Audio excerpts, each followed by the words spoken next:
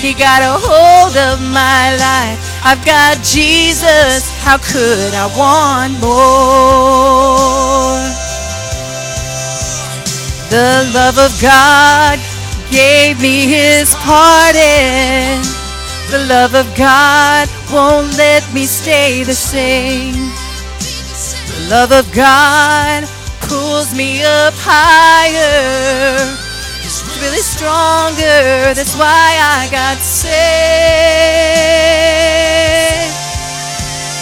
I'm undone by the mercy of Jesus. I'm undone by the goodness of the Lord. I'm restored and made right. He got a hold of my life. I've got Jesus. How could I want more? I'm undone by the mercy of Jesus. I'm undone by the goodness of the Lord. I'm restored and made right. He got a hold of my life. I've got Jesus. How could I want more? I've got Jesus. How could I want more? I've got Jesus. How could I want more?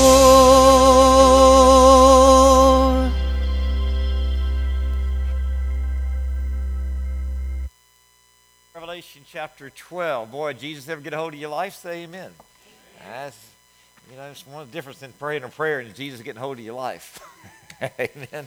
We're looking at Revelation chapter 12. We'll read verse 11, then we'll back up and we'll take kind of a big picture look at the chapter 12 as we continue our study through the book of Revelation, revealing Jesus as champion. I really do believe that's what Revelation's about. A lot of people look at Revelation as, telling us, well, what's going to happen in the end times. It does do some of that, but there's a lot more. John's writing to people who are alive, people who are being persecuted, people going through a lot of hard stuff for Jesus, and his words had something for them, and they have something for us as well in this day and time, not just for something in the future. So look, if you will, in Revelation chapter 12. I want to focus on verse 11 for our reading tonight, and we're going to back up and, as I said, take a kind of a run at it from the whole chapter. We may not get every verse in the chapter. We'll kind of take an overview of this chapter. And the Bible says, and they, the followers of Jesus, overcame him, being Satan, by the blood of the Lamb and by the word of their testimony. And they did not love their lives to the death. Sometimes you hear a story or you read a book or you hear a song, and it's helpful to know the backstory. What led up to this book? What were the circumstances behind the song? Why does this person act the way they act? Because we all have a backstory. Every song, book, movie, whatever has a backstory to it. Some of you heard of Ann Voskamp. Y'all know that I've read several of her books. I've mentioned her in a couple of sermons. Ann Voskamp writes, as long as thanks is possible, then joy is also possible. As long as thanks is possible, then joy is also possible. And a lot of y'all may know Ann by the idea of listing 3 things to thank God for every day. I do that every day. I've encouraged a lot. I know many of you do that every day. But what's the backstory? Is that just a simple little exercise that Ann came up with to sell a book? To write down 3 things that you're thankful for every day and kind of have a better day. Let me give you a little bit of the backstory to Ann's life. When Ann was 4 years old, her little sister was run over accidentally by a delivery truck driver and was killed. Ann says one of her earliest memories is seeing that lifeless body in the driveway. And as you might can imagine, because of that, grew up in a very grief-ridden home, a home full of sadness, a home that did not process it much or process it well or talk about it very much at all. She just kind of quit existing. No talking, no processing, none of that kind of stuff. And she writes about how difficult that was for her growing up.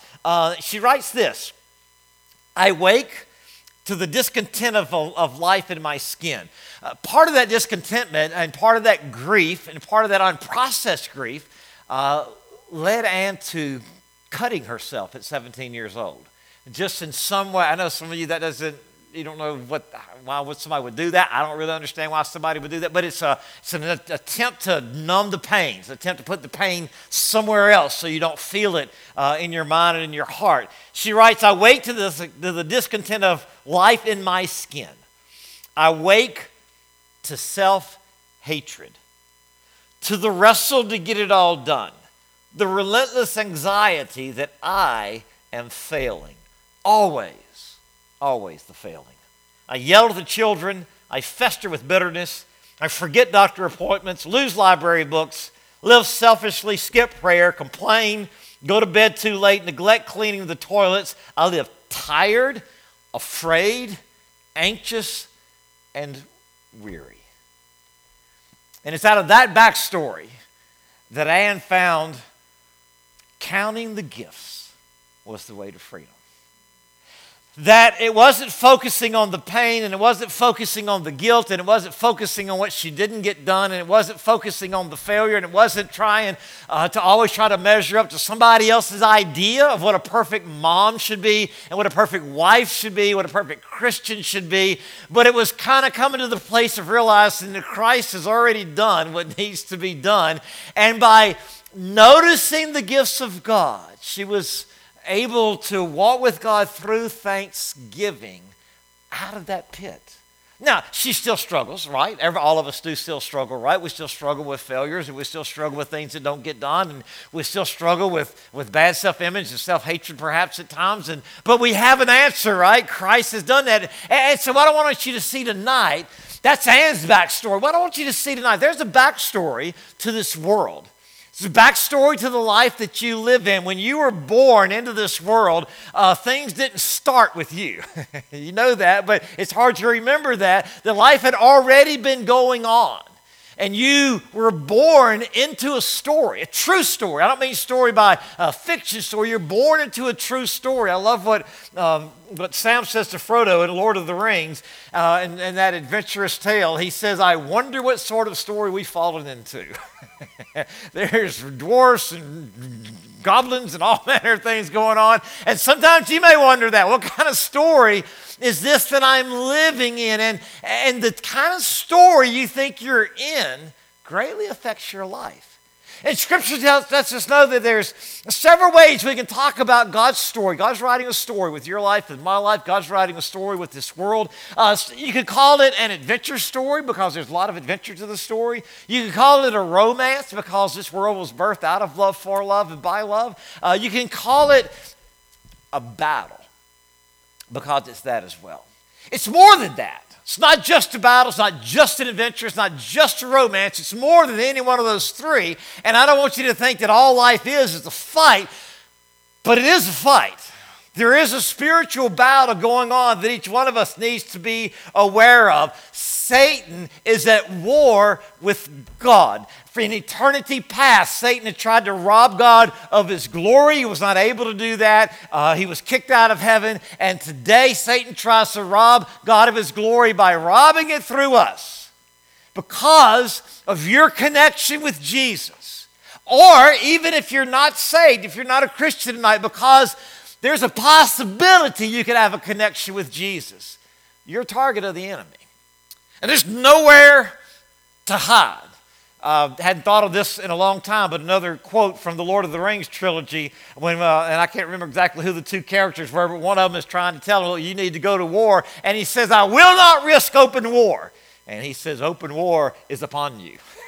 And you live in a world at war. You can't avoid it. You can't get away from it. That's part of what this life is. And we're going to talk about it tonight. We're going to look at tonight that this world is a world at war. God wins. Everybody say God wins. Amen. Jesus is the champion, right? But we have a part to play. It influences our lives. And what I want to talk about tonight is how we kind of live as Jesus followers in a world at war. And I'm going to talk about tonight three things. I want to talk about how this war commenced in eternity past. I'm going to talk about how it continues in our everyday life. And I'm also going to talk about how it escalates as Satan's time draws near. Let's talk about these three things tonight for Revelation chapter 12. First of all, it started in eternity past. Spiritual warfare did not start when your marriage hit a bad spot. Spiritual warfare did not start whenever you thought about getting saved. It did not start last week when we had the house clean, ready for Joel's graduation, ready for company to come in, and I opened the cabinet door to get my sweetener for my coffee, and the glass bottle of salsa from the top shelf fell and burst right at my feet and splattered all over the kitchen. And my first reaction was, praise God it didn't hit my foot. That actually wasn't my first reaction. My first reaction was, who put that there? Right? And of course it wasn't me, because I don't eat salsa, so I know it couldn't be me, even though it was sitting on top of the fruit that I eat. Still couldn't have been me. Now, it will wake you up in the morning more than coffee will. Amen. Laura's standing right next to me. And I do not recommend that. Now, that's probably bad kitchen stacking more than it is spiritual warfare. But how many of you know Satan would love to take that and get you at each other with it, right? So you're born into a world at war. If you remember back in Revelation 11:15, the seventh trumpet sounded, and we're not going to get to the actual events of that until chapter 16. We're still in this interlude that we're talking about. And in chapter 12, John kind of gives us a backstory of kind of what's been going on here. So let's take a look at it, if you will, please. And one of the interesting things here that we'll see is John's not real concerned about pinpointing time in here. And you'll see that as we go along. Look at Revelation chapter 12, and let's look at the first 4 verses. Now, a great sign appeared in heaven. A woman clothed with the sun, with the moon under her feet, and on her head a garland of 12 stars. And being with child, she cried out in labor and in pain to give birth. And another sign appeared in heaven. Behold, a great fiery red dragon, having 7 heads and 10 horns and 7 diadems on his heads. His tail drew a third of the stars of heaven and threw them to the earth. And the dragon stood before the woman who was ready to give birth to devour her child as soon as it was born. She bore a male child who was to rule all nations with a rod of iron. And her child was caught up to God and to his throne. The woman fled into the wilderness where she has a place prepared by God that they should feed her there 1,260 days. This is a heavenly perspective of some things that have already happened. It introduces us to the war of the ages. Satan, who's called Lucifer, back in Isaiah talks and in Ezekiel talks about how he was created as an angel and he fell. And when he fell, he took a third of the angels with him. And John writes this is a sign, talks about a sign. The woman and the dragon are signs. And sign's a big word for John. If you read the Gospel of John, he talks about 7 miracles and 7 I ams. And he calls the miracles signs. They're more than miracles. They point to something. And so this woman and the dragon point to something. There's somebody to tell us about something. So we have to try to decide what this something is. This is the real Star Wars, by the way. This is the war in the stars. Now, Satan, as you know, opposes God and hates everything about God and does all he can possibly do to thwart God's promises. And in this passage, we talk about there's a woman, there's a dragon. I think they're fairly easy to identify. Sometimes they're not easy to identify, but I think these are fairly easy to identify. The woman, I believe, is Israel. Some try to make her to be Mary because Mary gave birth to Jesus. The child is Jesus. Some want to call her Mary, but I think you get down to the end of the chapter, it talks about Satan wages war against her offspring, makes that very difficult to maintain that as Mary. By the way, it says she has a garland of 12 stars, probably the 12 tribes of Israel. Kind of reminds you of Joseph's dream, doesn't it? When the stars bow down to it. And so it kind of puts you in the mind of that. And there's a lot of parallels to that story here in Revelation chapter 12. But the idea, if you ever see one of these pictures of Mary with the 12 stars, Roman, or you see some of those pictures, this is where that comes from. I think it's wrong. I think it's inconsistent with the rest of chapter 12. I truly believe that God had promised to bless the world through the nation of Israel. And so I believe this is the country of Israel. Israel gives birth to Jesus, and Satan immediately tries to destroy him. Have you ever seen anybody cause this much division from birth?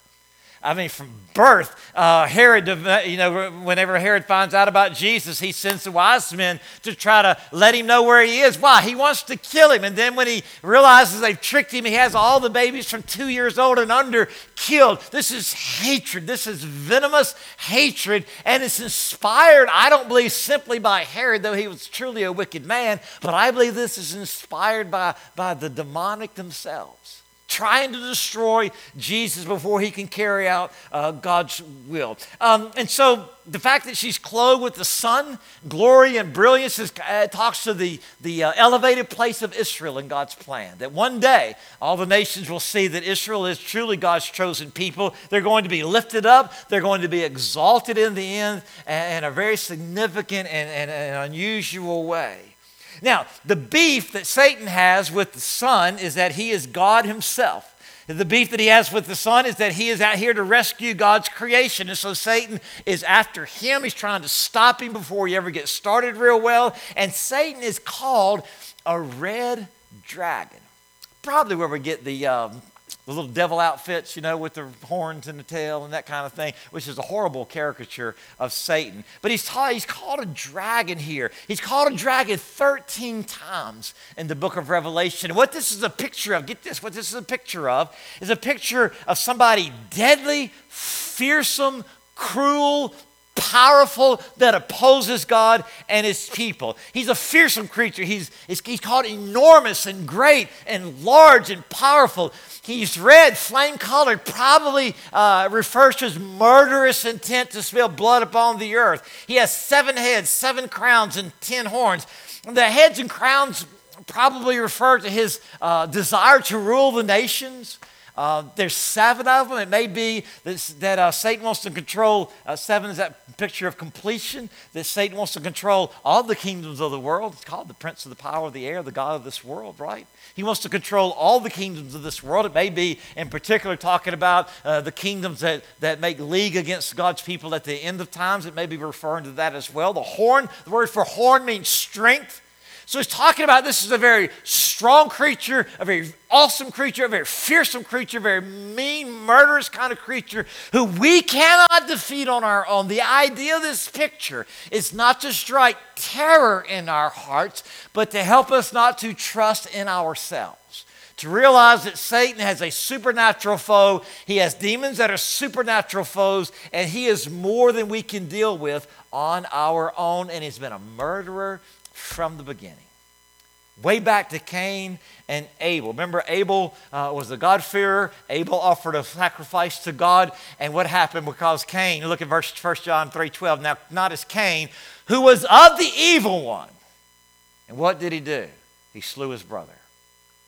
The evil one is a murderer. He wants to murder you before you get saved. He wants to take you to hell with him before you give your life to Christ. And if he can't do that, he wants to destroy as best he can. He can't take it away. He can't destroy it. But he wants to harm your relationship with God, your witness for God, your joy in Christ, your peace in Christ. He wants to steal all of that kind of stuff. So understand, we need to be aware of our spiritual enemy. Now, there's an interesting thing here, Revelation 12:4. It says its tail swept 1/3 of the stars out of the sky, flung them to the earth. The dragon stood in front of the woman who was about to give birth so that it might devour the child the moment it was born. This idea of 1/3 of the stars out of the sky, some people think that this is a meteor shower. Others think other different interpretations of this verse. I really think it's referring back to the fall of Satan when 1/3 of the angels fell with him. The problem is time. John seems to put the time differently than Isaiah and Ezekiel put it at. And like I said, you just don't know what John doesn't just doesn't tell us what he's thinking about in terms of time. One way you can, if it is, John seems to put it kind of either around the time of Christ or even possibly in the future. One of the ways you can harmonize those two things is that we know in the Old Testament that Satan had access to God. He would go before God, and the angels of God would appear before God, and Satan would appear with him. That's what happened to Job. Remember, Job, Satan's before God, and he's accusing God of putting a hedge around Job, and he says, man, nobody's going to serve you for nothing. And we know that Satan accuses us before God day and night. And so this may be toward the end of time that God bars Satan from any entrance to heaven at all, any access to heaven at all. I love what one person said. One person said the idea is that Satan is not a permanent occupant of heaven, but a tolerated intruder. And notice that his primary interest is in destroying the child. Look at verse 5. She gave birth to a son, a male child, who will rule all nations with an iron scepter. And her son was snatched up to God and to his throne. The woman fled into the wilderness to a place prepared for her by God, where she might be taken care of for 1,260 days or 3.5 years. The idea there, when it says he will rule all nations, the Greek word there is actually shepherd. It's actually shepherd all nations. And so while there will be a stern authority, absolute authority, there's going to be that. But the idea of shepherd also has the idea of guarding and feeding and protecting. And so this is a real word of comfort for God's people that right in the middle of this spiritual warfare, you have what you need in Christ. You have the shepherd that you and I need in Jesus. And so he doesn't give details of how the son's going to be snatched up. I mean, we know it's in the essential. We don't have the details of how the woman's going to be taken care of by 1,260 days, but we know this. God, and this is what's good for us, God has made provision to protect her before she ever needed it. And aren't you glad before you ever have a need, God's made provision for you? We don't have to cry out for God to come up with a plan, or God to come up with an idea, or God to come up with a way for us to get out of the, to walk through the trouble we're in. What we need to cry out for is what we talked about this morning. Lord, show me how to obey you right here. I trust you. You already have provision. You already have protection. Lord, how do I obey you that I can walk in that you've already made for me? Sometimes I cry out, God, deliver me, when I need to be crying out, help me obey you and see what you've already prepared for me. Look in verse 7. The war broke out in heaven. Michael and his angels fought against the dragon. And the dragon and his angels fought back, but he was not strong enough, and they lost their place in heaven once again. I think this goes back to Isaiah probably, when Satan fell. The great dragon was hurled down, that ancient serpent called the devil or Satan, who leads the whole world astray. He was hurled to the earth, and his angels with him. The grammar and structure of this Greek sentence has the idea that Satan started this. That Satan initiates the conflict. Michael and his angels fight back. And, with all of our, cinematic imagery, with Star Wars and Lord of the Rings and The Mandalorian and all these kinds of things out there these days, none of that can compare with what must have happened. When Lucifer, Michael the archangel, he tends to be the one who leads in war in the Bible. When this absolutely unbelievable war in heaven breaks out. Now, how many of you know Michael's team wins? Yes. And the big thing is here, Revelation says that Jesus is the champion. The word Satan calls him Satan and the devil here. The word Satan means adversary. He's against you. Anything that you want to do for Christ, anything that Christ nudges you to do, and you seek to obey him, always know there's going to be pushback. And that doesn't mean you've done anything wrong. It doesn't mean you're on the wrong track. I heard people say sometimes, well, I knew this was God's will because everything fell into place. Sometimes everything falls apart and it's God's will, okay? It's because why? You got an adversary. The devil is a slanderer. The word devil, same person, means slanderer, accuser. He lies and he deceives. The Bible says he leads the whole world astray. So be aware. When you try to witness this week, you're going to catch pushback. When you try to obey God, something's going to kind of come against you. When you're at camp and you try to make a decision for Jesus, something's going to in your heart's going to say, don't do that today. Today's not the right day. That's not God. God says today is the day of salvation. And I would encourage the chaperones, teenagers, anybody going to camp, prayer warriors praying for camp, don't wait till Thursday to try to start getting right with God. Go at it tonight and in the morning and Monday night at worship time. That's the time to say, I'm not letting Satan win this battle. I want to push forward in Jesus. Remember, Satan's going to try to distract you, going to try to divide you. He's going to try to intimidate you in any way that he can. That's his job. So that's the first thing. Second thing, it continues in everyday life. Commenced in eternity past. You were born into a world at war. But it continues in everyday life. And when you get saved, when you finally give your heart and life to Jesus, I say finally, hopefully you give it to Jesus when you're young, but when you give your heart and life to Jesus, that's the end of one battle and the start of another one, right? You've ended the battle for your eternity. You've trusted in Christ. Christ has forgiven you, pardoned you, justified you before God.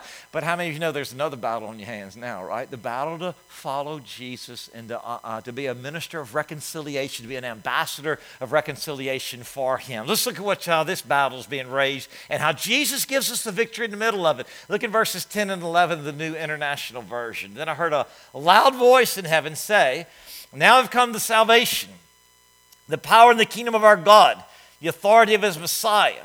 For the accuser of our brothers and sisters who accuses them where? Before God, day and night, has been hurled down. This is where I get the idea that perhaps Satan is just absolutely barred from heaven anymore, from absolutely coming before God to accuse the bride. I think he's there. I think he can do that today. I don't think he's going to be able to do that when this day comes. They triumphed over him by the blood of the Lamb, by the word of their testimony, and they did not love their life so much as to shrink from death. And we don't know who the loud voice is, probably an angel, typically who it is in Revelation, but the idea in verse 10, when it talks about that now have come the salvation and power and the kingdom of God, the authority of this Messiah, for the accuser of our brothers who accuses them has been hurled down. They triumphed over them. This is what's called an aorist verb in the Greek language, which means this is a decisive, once and for all victory. This is not a come from behind. This is not last minute. This is not a nail biter. We know Christ wins the victory, and Revelation often writes that in the past tense, even though it's still future for us, because as I said before, the prophetic past tense means what? It's as surely going to happen as if it's already done, as if it's already happened. Now, look at how he says we fight against him. How do you fight against the accuser of the brethren? How do you fight against Satan? He gives us three weapons here, three weapons. Now, Satan's defeat in heaven does not mean that you have an easy skate in life. It doesn't mean an end of physical suffering. It doesn't mean an end of temptation, okay? He gives us three weapons here. Look and see how God helps us use these. Number one is the blood of the Lamb. Satan accuses us. He accuses us before God. How can you call that person your son or your daughter? You're holy, and look at what they're doing. You're blameless, and look at the lying, look at the stealing, look at the pretending, look at the cowardice, look at the failure to stand up. And Satan can just point out. And when that starts to sink into us, into our hearts, and we start feeling condemned because, yeah, he's right. I should have done better. I know better. I could be a better mom. I could be a better dad. I could be a better witness. How did I miss that opportunity? Anybody beat themselves up besides me around here? I know better. And Laura told me the other day, said, I was out walking. She said, how was your walk? I said, well, I beat myself up for about half of it. I said, very nice at all. Because Satan loves to do that. And if you start listening, if you go, and I know better, and so then what do I say? You know better than that. You preach against that. How in the world you get sucked into that? But you can't live there. What do you say? We overcome him by the blood of the Lamb. Praise God, that's paid for. Praise God, there's no condemnation in Christ. When Satan accuses you, don't argue with him. Look at that right there. You acted like a coward. You should have spoke up, and you didn't, and you made excuses, but the true deal is you just didn't want to, and you were afraid of what somebody might say to you. And what you don't want to say is, oh, no, I'm not. What you say is, you're right. I did, And I was, and my Savior completely paid for that one. And I've confessed that. I've repented. I've resurrendered the throne of my life to Jesus, and it's all been wiped away. And you know what I think, and this is just my own personal opinion now, which I greatly respect, just my own personal opinion. You know what I think gives Satan a headache? I think he gives Satan a headache when he accuses you and tries to condemn you. If you just say, hey, yeah, you're right about that, I'm forgiven, and then just have a praise party. Just start celebrating the forgiveness of God. Start singing Amazing Grace, or start singing I Love You, Lord, or whatever, the goodness of God that Lisa sang this morning, whatever you want. Just start praising God that you're forgiven. And maybe he probably won't, but you wish he'd just quit bringing that stuff up, right? So just turn it into a praise party. Second thing, first of all, they overcame by the blood of the Lamb. Nothing brought against us can stand because of the blood of Christ. Secondly, the word of their testimony. The word of their testimony.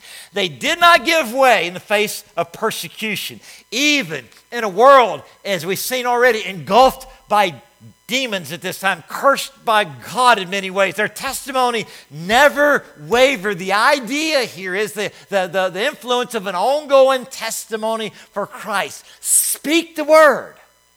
Speak the word. Speak the word to yourself. Speak the word to your family. The word that you've been saved, that you've been redeemed, that you have hope. All this, you know what I would love to do one night is to have a lost person come in and let me say, like I did tonight, somebody praise God for something, and just everybody in here start just praise God for something God's done in their life. Y'all did good tonight, right?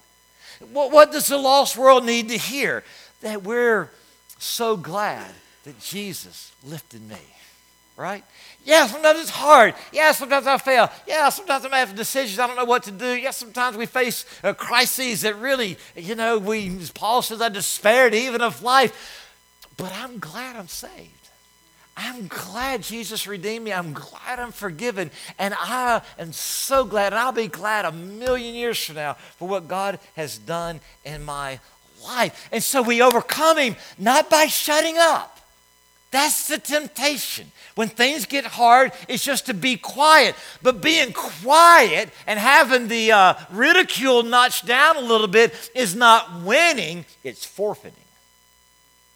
It's not showing up for the game. You see, you can go to persecuted countries around the world, and you can just be nice people, maybe read the Bible in secret, not say anything about Jesus, and you may not get persecuted at all. So it's the blood of the Lamb, it's the word of their testimony, and what? They loved God more than life. They loved God more than life. If they lost their life for Jesus' sake, that was victory.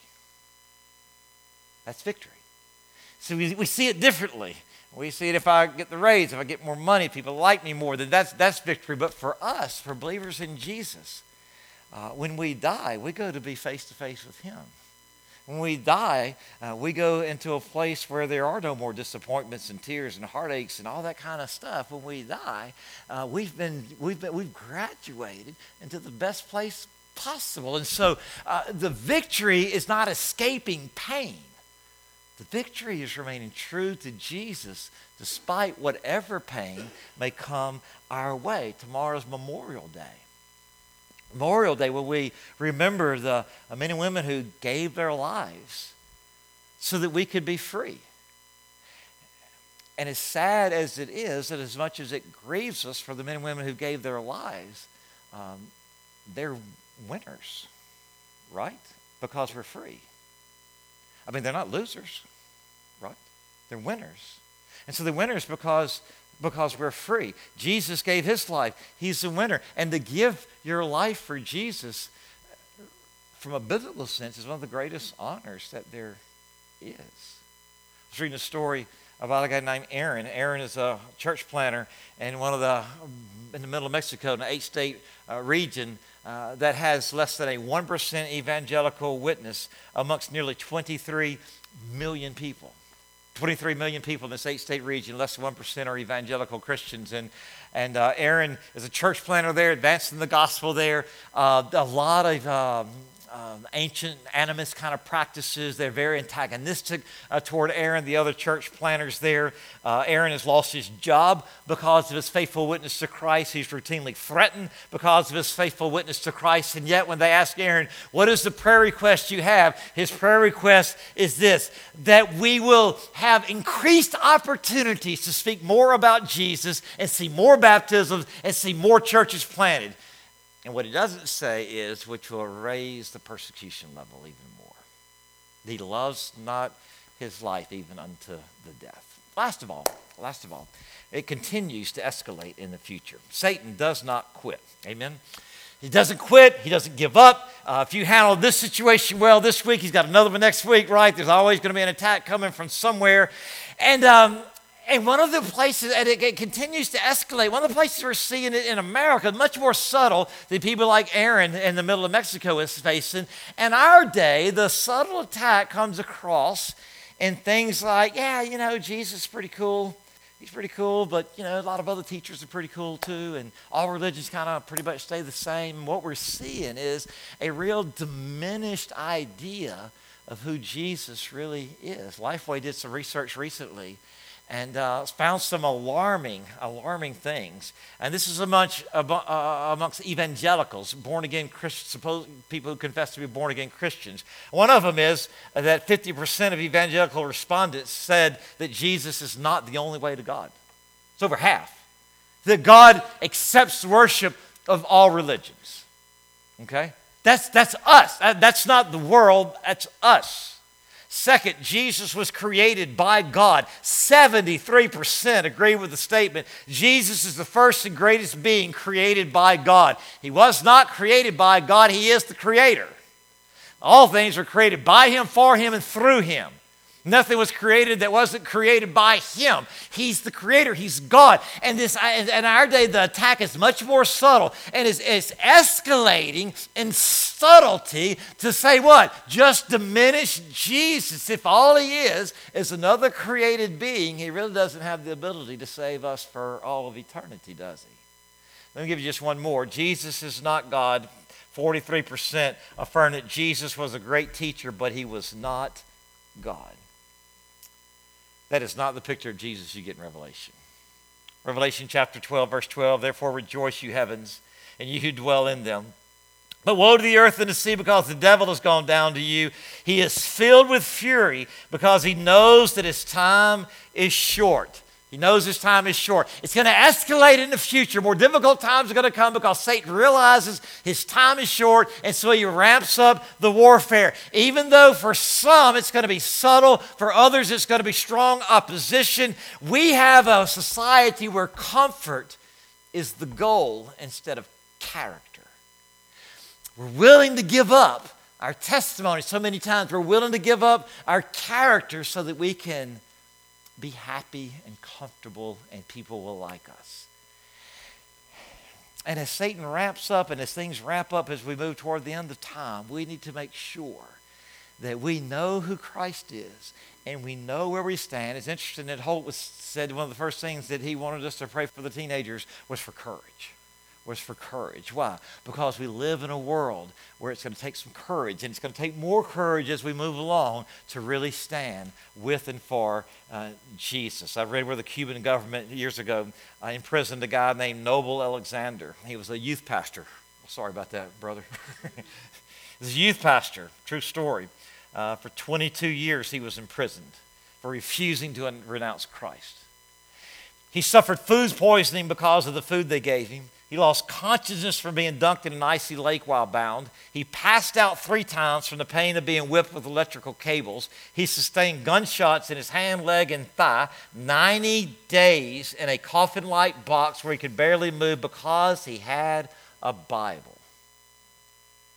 And he said the worst, hardest suffering he had the entire time was when his wife divorced him while he was in prison. And Noble Alexander says, our faith is made certain when we're forced to the test. And that's probably not going to happen like that way for most of us, but you're going to be put to the test. Like I said, it's going to be a little more subtle. Don't go overboard with Jesus. Settle down. Don't be so public with your faith. You don't have to get up and read your Bible every day. It's going to be so much more subtle for a lot of us, but still understand, when you seek to live with and for Jesus and you want to be used as a testimony, you want to bring somebody else to Christ, understand you were born in a world at war. First of all, to keep you from ever getting saved, and secondly, from keeping you from your inheritance in Jesus. Would you stand, please, with heads bowed and eyes closed? With heads bowed and eyes closed, no one looking around tonight. I don't know where this lands with you tonight. Sometimes things we call spiritual warfare is simply consequences of bad decisions from our past. But sometimes it really is, especially when it's trying to prevent you from doing something you know God called you to do next week, tomorrow, in the future. When he's trying to throw a block in your way. If your heartache comes from something in your past, that oftentimes results of bad choices. But when it's trying to throw a block, I'm telling you, some of the teenagers, Satan's going to try to rob your sleep tonight, going to try to make you feel bad at camp. I remember the first day of one of my first mission trips. I got there and I felt like, man, I wish I was back at home. Just emotions. Nothing really happened. My emotions were just wired. I don't know how much of that's just me being emotional, how much of that's sort of spiritual warfare, but anything that tries to get you off track with Jesus is dangerous. So, Father, tonight we thank you that Christ is our champion, that he is enough, that we don't face the battle in our own strength, and that we don't strut and we're not proud. God, we confess our weakness before you.